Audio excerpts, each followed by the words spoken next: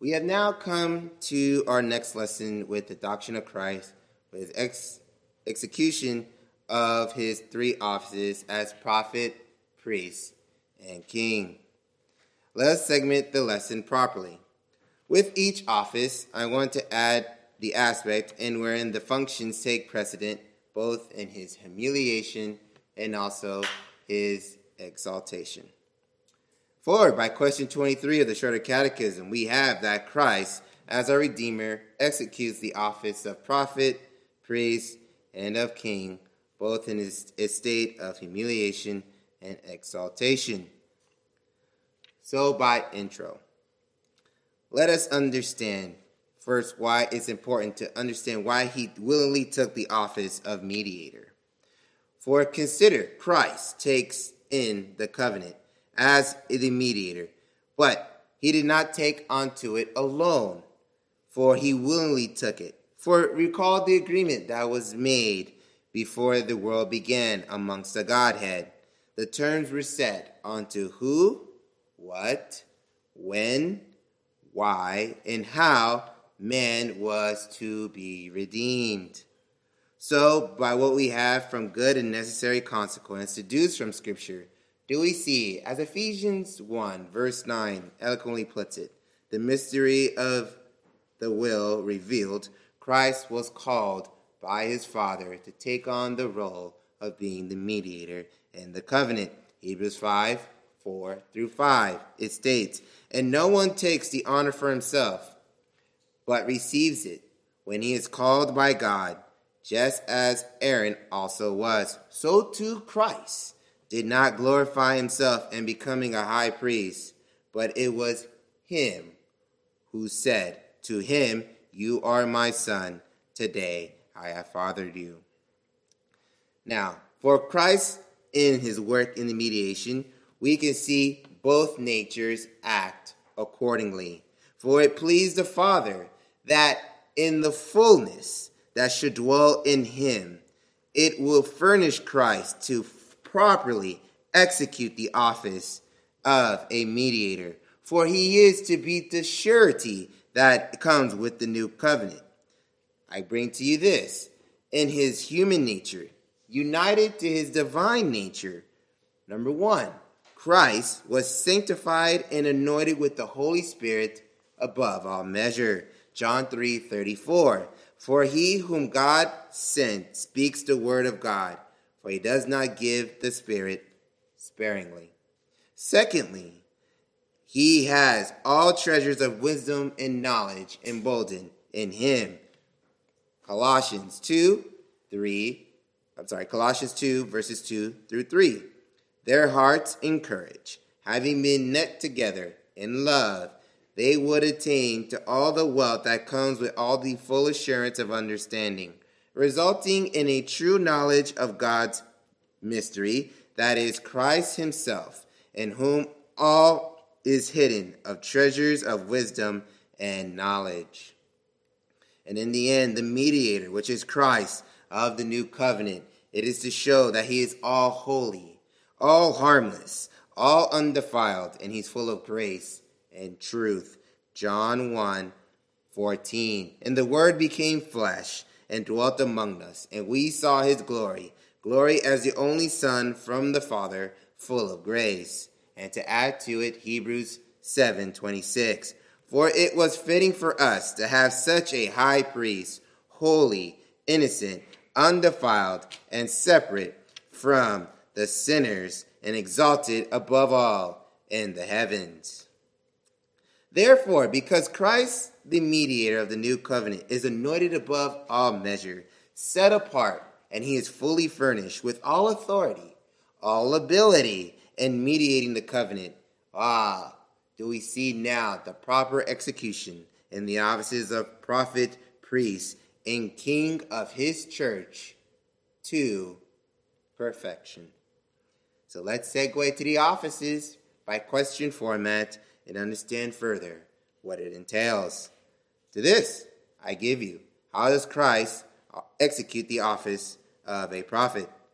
And he executed by revealing to us, his elect, by his word and spirit, the will of God for our salvation. To elaborate some more, it is the revelation that is given to the church in particular, and it crosses all ages. I bring to you 1 Peter 1, 10 through 13. As to this salvation, the prophets who prophesied of the grace that would come to you made careful searches and inquiries, seeking to know what person or time the Spirit of Christ within them was indicating as he predicted the sufferings of Christ and the glories to follow. Verse 12, it was revealed to them that they were not serving themselves, but you, in these things which now you have been announced to you through those who preach the gospel to you by the Holy Spirit sent from heaven. Therefore, verse 13, prepare your minds for action. Keep sober in spirit. Set your hopes completely on the grace that was brought to you at the revelation of Jesus Christ. Let's add more context. In him, Christ, revealing to his church by his Spirit and by his word the will of God of salvation for our lives, it came about in diverse administrations, as you will understand. Under the Old Testament, the covenant of grace was administered by promises, prophecies, sacrifices, circumcision, and the Passover, and other types and ordinances, which did what? It signified the Christ then to come. As compared under the New Testament, the covenant of grace was administered with Christ as the substance now being revealed. And in his cohabiting with mankind, he exhibited that the covenant of grace was still intact and it was still to be administered. But how so did it change from the old to the new? By which he further simplified it. One, first in the preaching of the word. Mark 16, 15. And he said to them, go all into the world and preach the gospel to all the creations. Number 2, 2a, the administration of the sacraments. By 1, baptism, Matthew 18, 19. Go therefore and make disciples of all the nations, baptizing them in the name of the Father and of the Son and of the Holy Spirit, teaching them to follow all that I commanded you. And within that point, the Lord's Supper. 1 Corinthians 11, 23 to 25. For I have received from the Lord that which I also delivered to you, that the Lord Jesus Christ, on the night when he was betrayed, took the bread, and when he had given thanks, he broke it and said to them, this is my body, which is given for you. Do this in remembrance of me. Verse 25, in the same way, he also took the cup after the supper, saying, this is the cup of the new covenant in my blood. Do this as often as you drink of it in remembrance of me. And now, in no particular order, lastly, we also have prayer. John 16, 23 to 24, which states, truly I say to you, if you ask the Father for anything in my name, he will give it to you. Until now, you have asked for nothing in my name. Ask and you will receive, so that your joy may be made full. So now I will circle back, family of mine, so I do not lose you. For the point here that is in the diverse administrations, it came about given Christ revealing to the church the will of God for the church's salvation. It is the same covenant of grace, whether it is the old administration or the new administration. For in the old, it was sufficient that everything that was encompassed was to build them up in faith of the promised Messiah, which then, by which can they understand that they had full remission of sins, and too they also had eternal salvation. I bring your attention, Galatians 3, 7 through 9. Therefore, recognize that it was those who are of the faith who are also the sons of who? Abraham. The scriptures, foreseeing that God would justify the Gentiles by faith, preach the gospel beforehand to who? Abraham, saying, all the nations will be blessed in you. Verse 9, so then those who are of the faith are blessed with Abraham, the believer. Now, going from our father Abraham, transitioning on to the New Testament, again, we note that Christ was revealed in substance, and he further simplified, showing that all those works and all those attributes and all those pledges that were made in the Old Testament foreshadowed, and he was the fulfillment.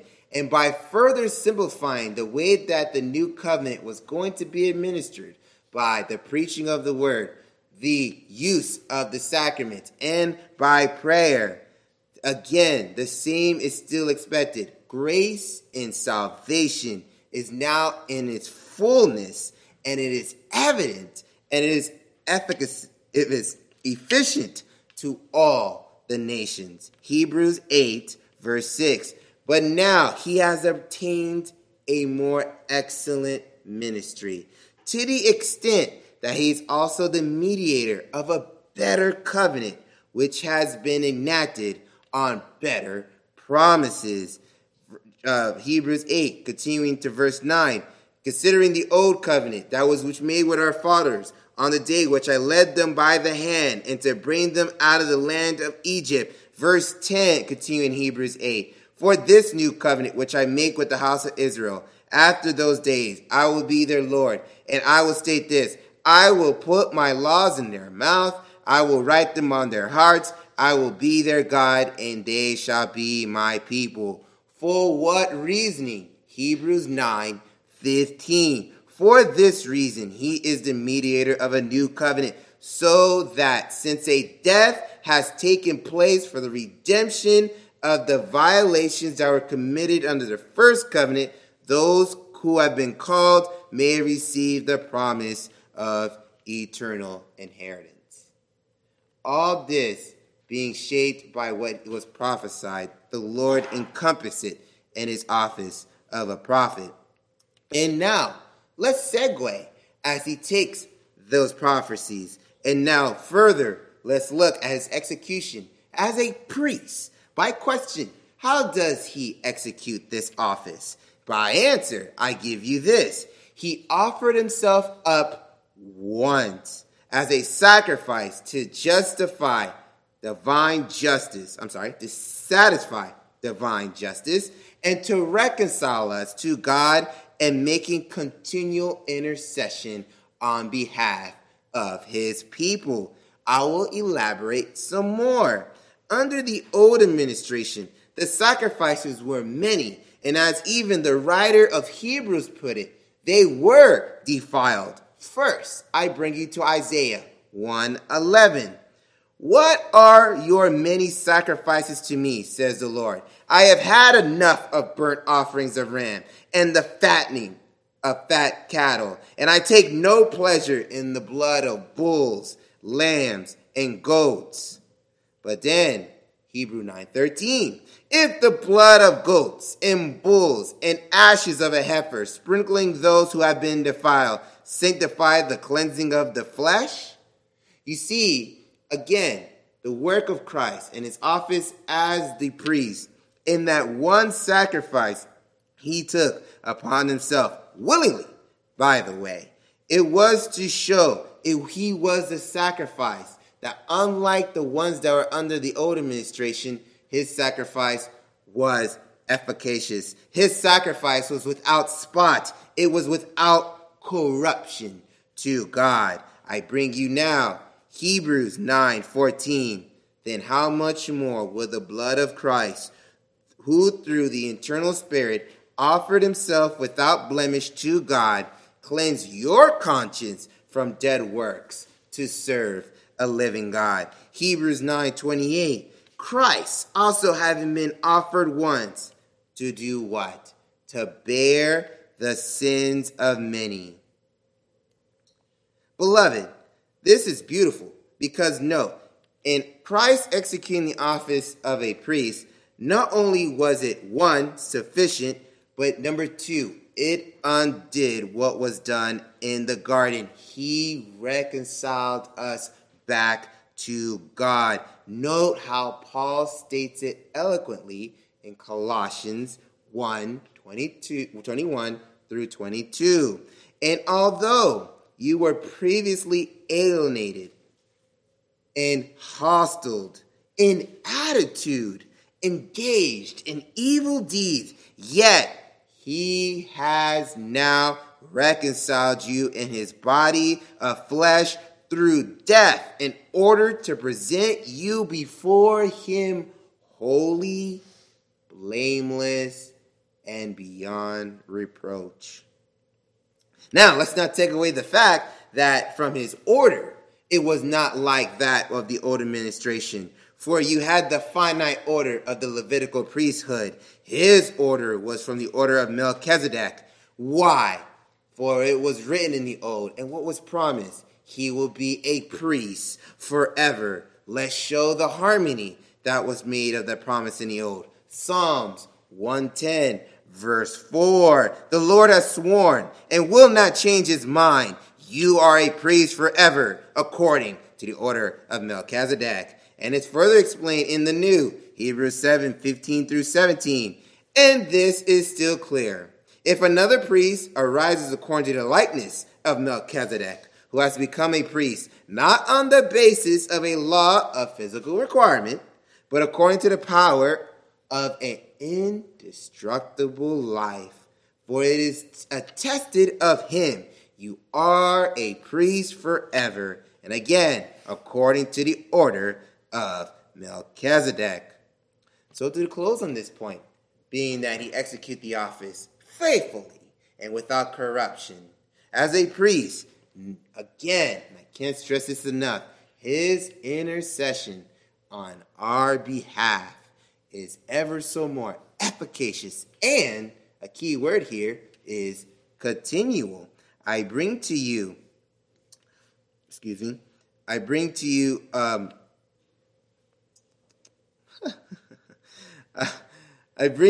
thou, knowing that, we can segue into that last portion of his office, which is the office of a king. And being that he is king and ruling forever, him and his execution, executed by subduing a people to himself, and ruling and defending them, and by restraining and conquering all of their and his enemies. I'll elaborate some more. And subduing the people to himself, calling them out of the world, and ruling and defending them. He will do it by giving them officers, laws, censures, so to show that he is still visibly governing them. Ephesians 4:11 through 12. And he also gave to them as apostles, as of prophets, as of evangelists, as of pastors, as of teachers, for the equipping of the saints, for the ministry, for the work of the ministry, for the building of the body of Christ. How about Isaiah 33:22? For the Lord is our judge, the Lord is our lawgiver, the Lord is our king. He will save us. Finally, Matthew 18:18. Truly I say to you, and this is more going towards those officers, whatever you bind on earth shall be bound in heaven, and whatever you loose on earth shall be also loosened in heaven. Furthermore, let's add to this point, and subduing a people to himself, as a good king, he will reward you for obedience, and he will correct you when you sin. First, Revelation 22:12.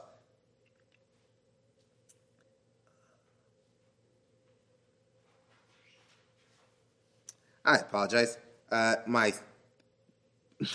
My piece here seemed to have missed it. But Revelation 12 shows that how he will reward the people for their obedience and in correcting them in their sins. We look at Revelations 3:19, which states, those of whom I love, I rebuke and discipline. Therefore, be zealous and repent. So lastly, and it really does bring everything to a point.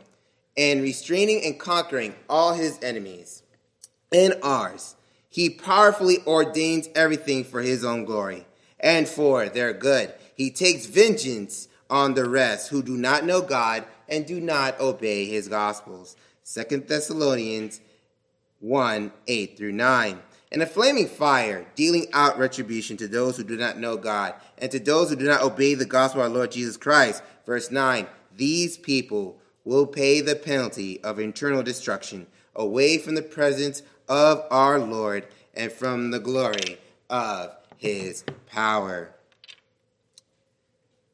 You know, it's quite amazing when we consider how the Messiah, take a lot into effect when it comes to taking what was done, before the world began. And it's beautiful to see it all play out. And I can assure you that, as I'm concluding, because my time is out, but I can assure you that as we get to the final lesson, I had brought to you that we must understand how his redemption, that Christ has purchased, is certain, effectual, and communicated. And given that our next lesson is our last lesson, I want to make sure that point hits home. But consider, after everything we've gone through, from the timing of the introduction to understanding his humiliation and his exaltation, what those encompass, and now seeing the three offices show in harmony and in unison the work of being the mediator of the new covenant. Can it be so much beautiful when we go in that final day of glory and see him, and to see that work in full effect and all its glory?